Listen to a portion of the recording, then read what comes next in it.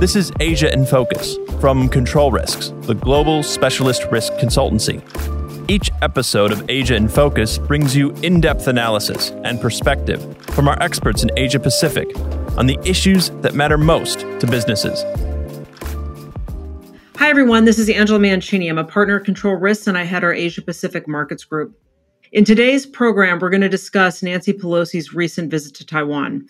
That visit took place a couple of weeks back, and the immediate headlines and concern in the run-up to and during her visit have passed.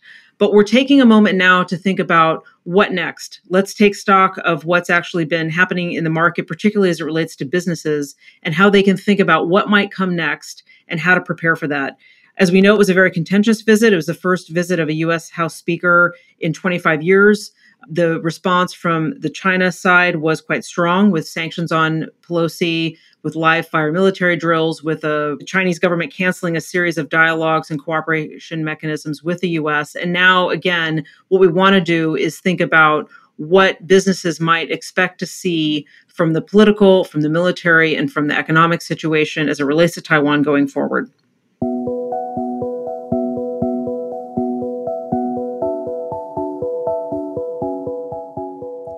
The bottom line takeaway from this episode is, first of all, don't think of this as a one-off. It's more the shape of things to come. And secondly, if your company is not already got scenarios and thought through the impacts and responses and mitigation for these kinds of escalation, then it's something that really needs attention, because we'll see more of these going forward.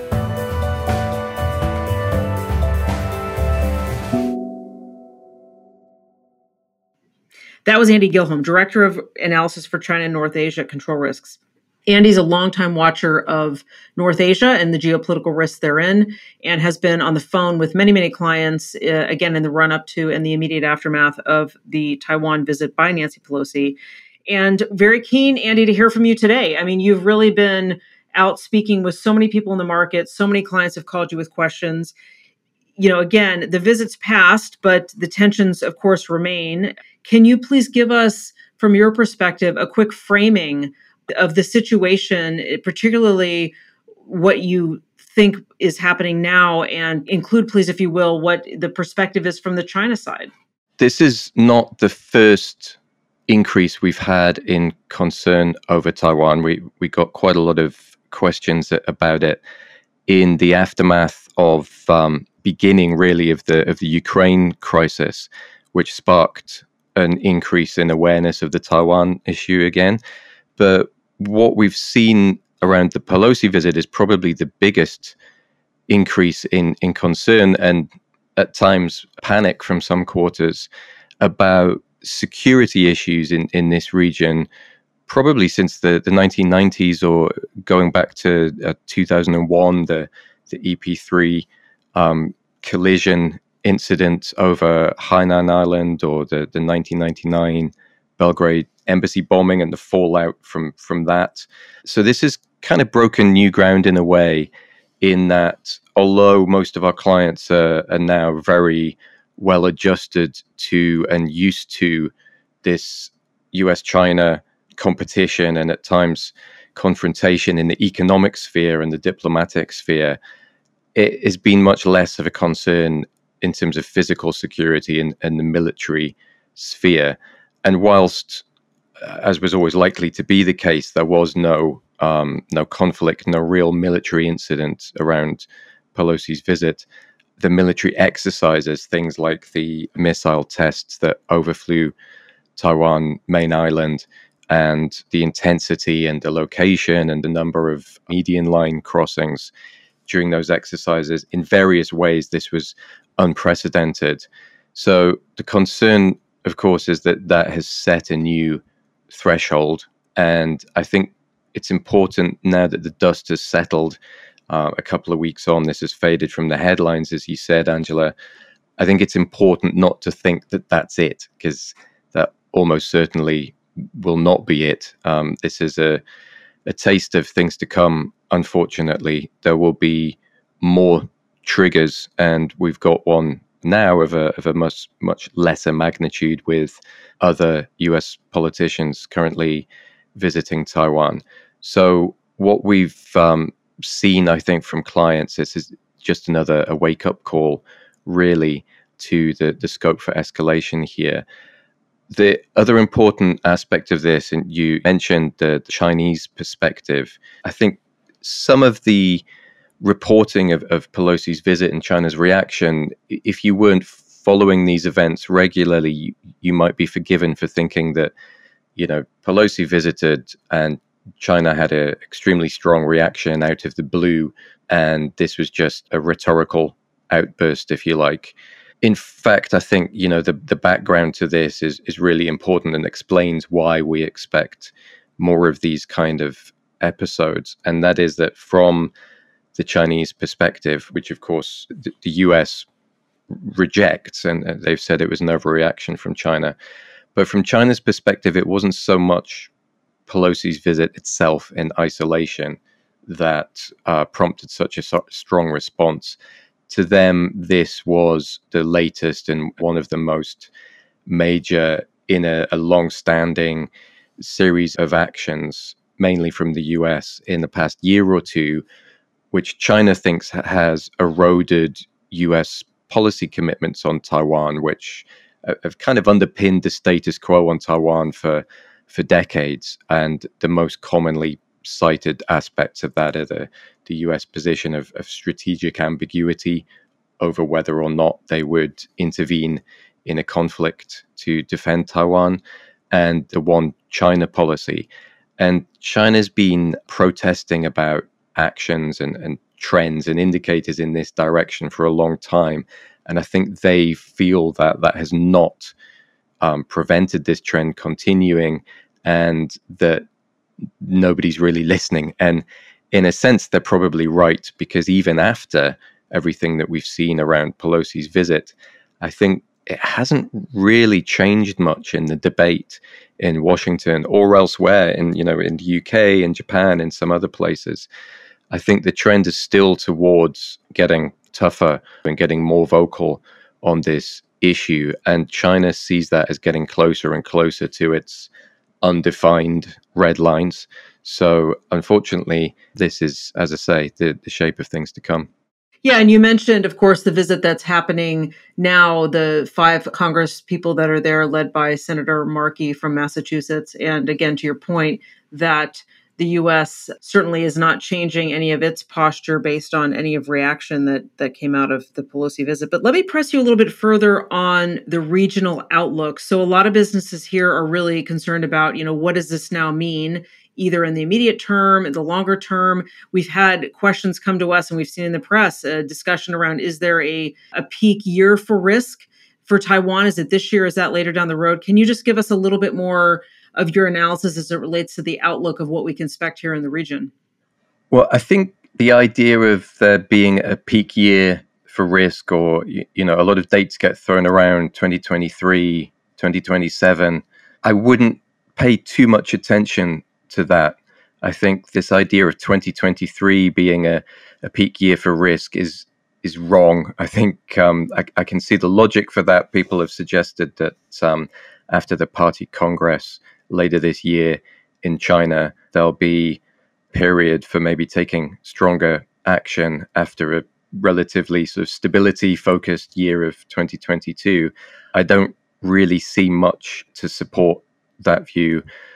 I think 2024 is an important year because of election in Taiwan, but probably more importantly, in terms of drivers for potential future escalation over Taiwan between the US and China, the US presidential election could have a big impact on what the ceiling for US action on Taiwan could be beyond 2024. So that's one to look out for. But I think probably more useful than trying to, predict what year something might happen is looking at the potential triggers for that and what could be, at a shorter term monitoring level, things that might bring a change. So, for example, there's a lot of pieces of legislation in the US Congress that relate to Taiwan that could bring another round of responses from China. So I think those are more useful as a practical response, and also using scenarios to base planning and forecasting on, rather than trying to just say, okay, this is the year that there will be a war. It's more useful to be monitoring proactively and to plan around scenarios, not just for a war scenario, but probably more importantly, for a lot of lesser escalation scenarios, which are less extreme, but a lot more likely.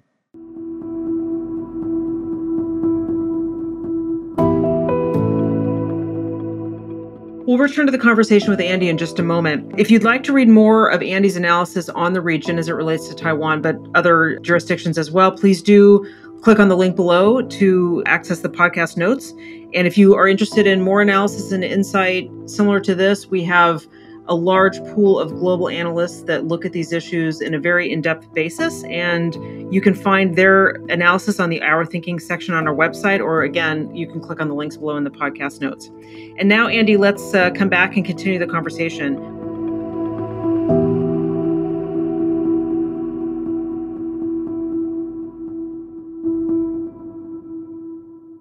You've had so many conversations with clients, again, in the run up to the visit that we saw from Nancy Pelosi, obviously in the immediate vicinity of the visit, and then, looking forward. And I know you've had some great advice as it relates to thinking about scenarios and planning not just for war risk, but other triggers that might be less headline grabbing, but no less impactful and possibly more likely. But can you talk us through a little bit about what you're hearing specifically from clients?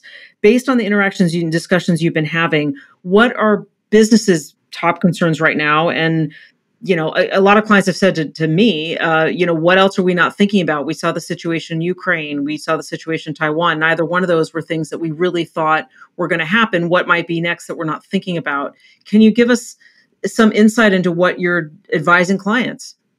Well, in the immediate aftermath of the visit, we did get a lot of the security-focused questions.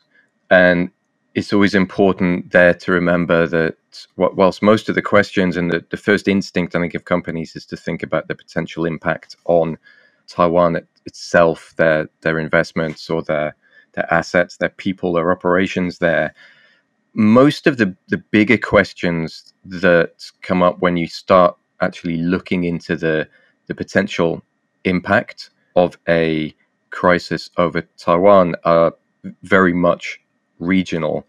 And most companies, of course, have far greater exposure on the mainland. And that's where I think these scenarios start to become quite alarming for a lot of companies, frankly. And Taiwan is just one of many potential triggers for an escalation in US-China conflict. And that goes beyond the security sphere, of course. So some of the things that are most pressing in clients' mind, I think, are on the supply chain front.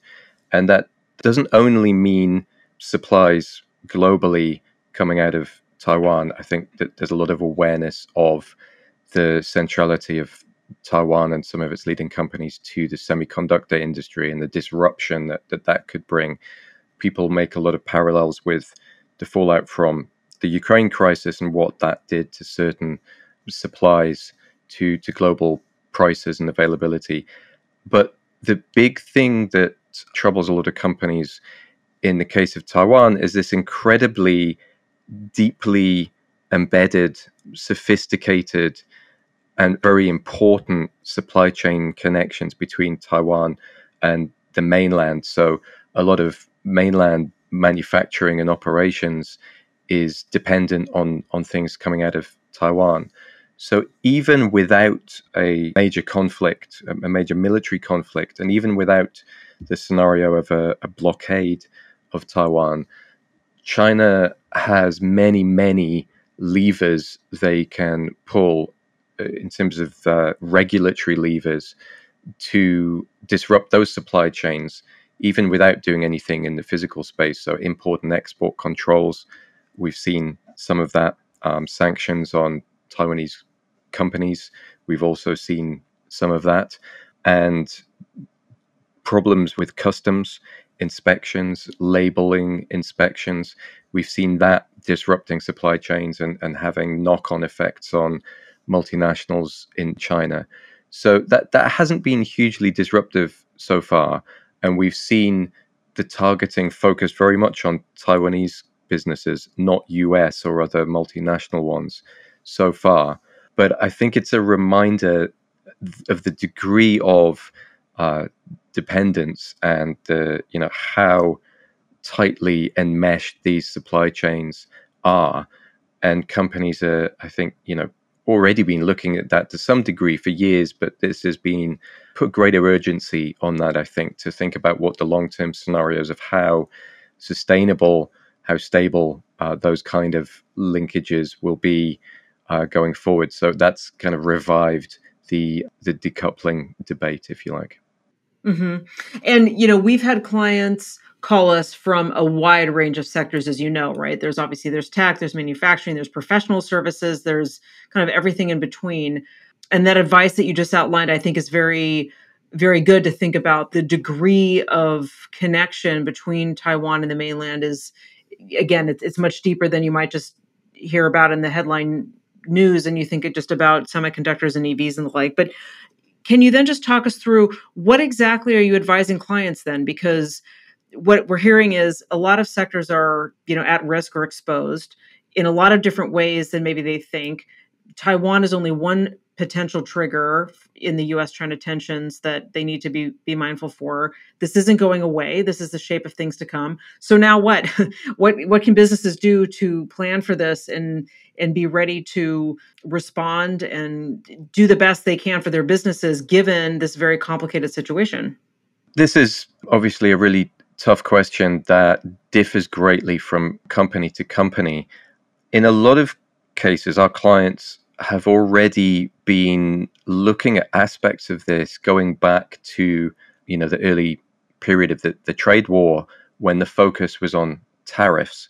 So obviously the Taiwan situation and the risks stemming specifically and directly from that in relation to Taiwan. There are some specific dynamics and exposure there, but it's really, as I say, part of that wider conversation about the level of exposure to and integration of people's China businesses. So with a lot of companies, they've already done most of what they feel that they can do or are willing to do at this point in terms of, diversifying beyond China or, insulating their China business from its global business and vice versa. And for a lot of companies, there's a limit to what they can do without having a large commercial cost. So, the low-hanging fruit of risk mitigation, if you like, has already been reaped for a lot of firms. And it's not that simple anymore. It isn't as if there's an easy alternative to China for a lot of companies in terms of manufacturing and supply chain.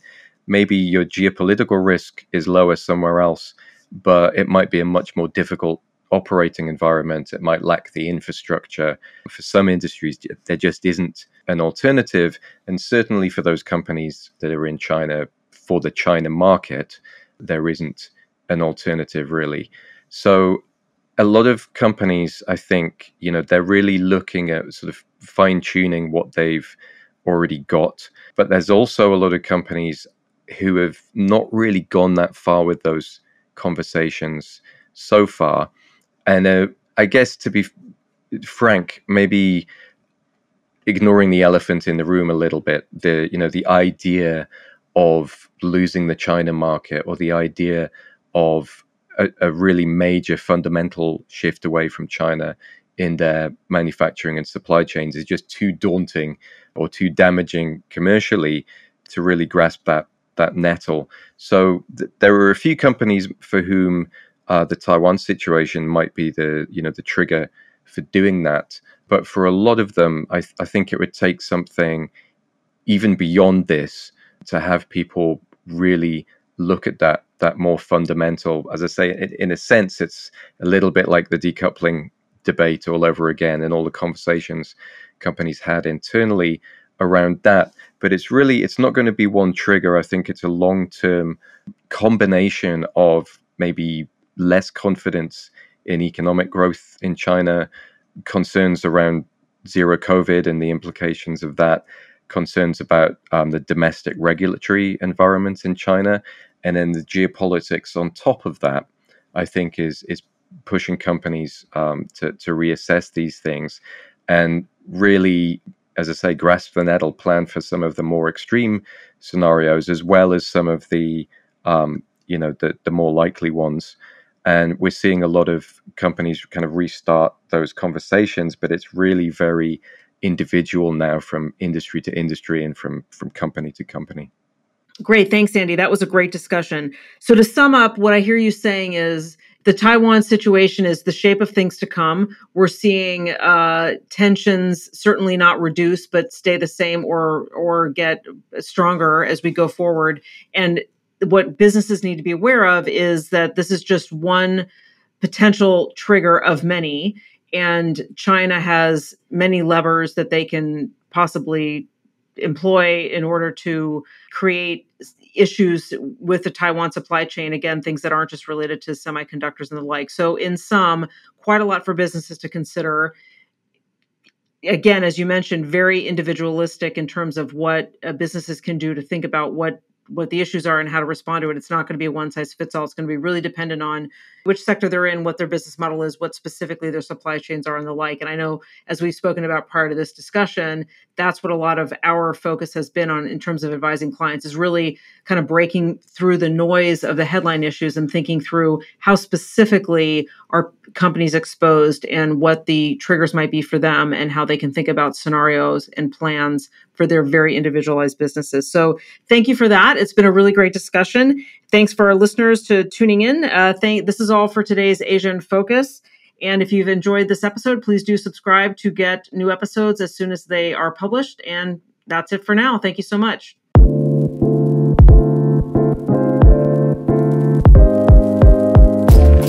If you enjoyed what you heard on this episode of Asia in Focus, be sure to subscribe. And make sure to check out our other podcasts as well. All of our podcasts are available wherever you listen. Just search Control Risks.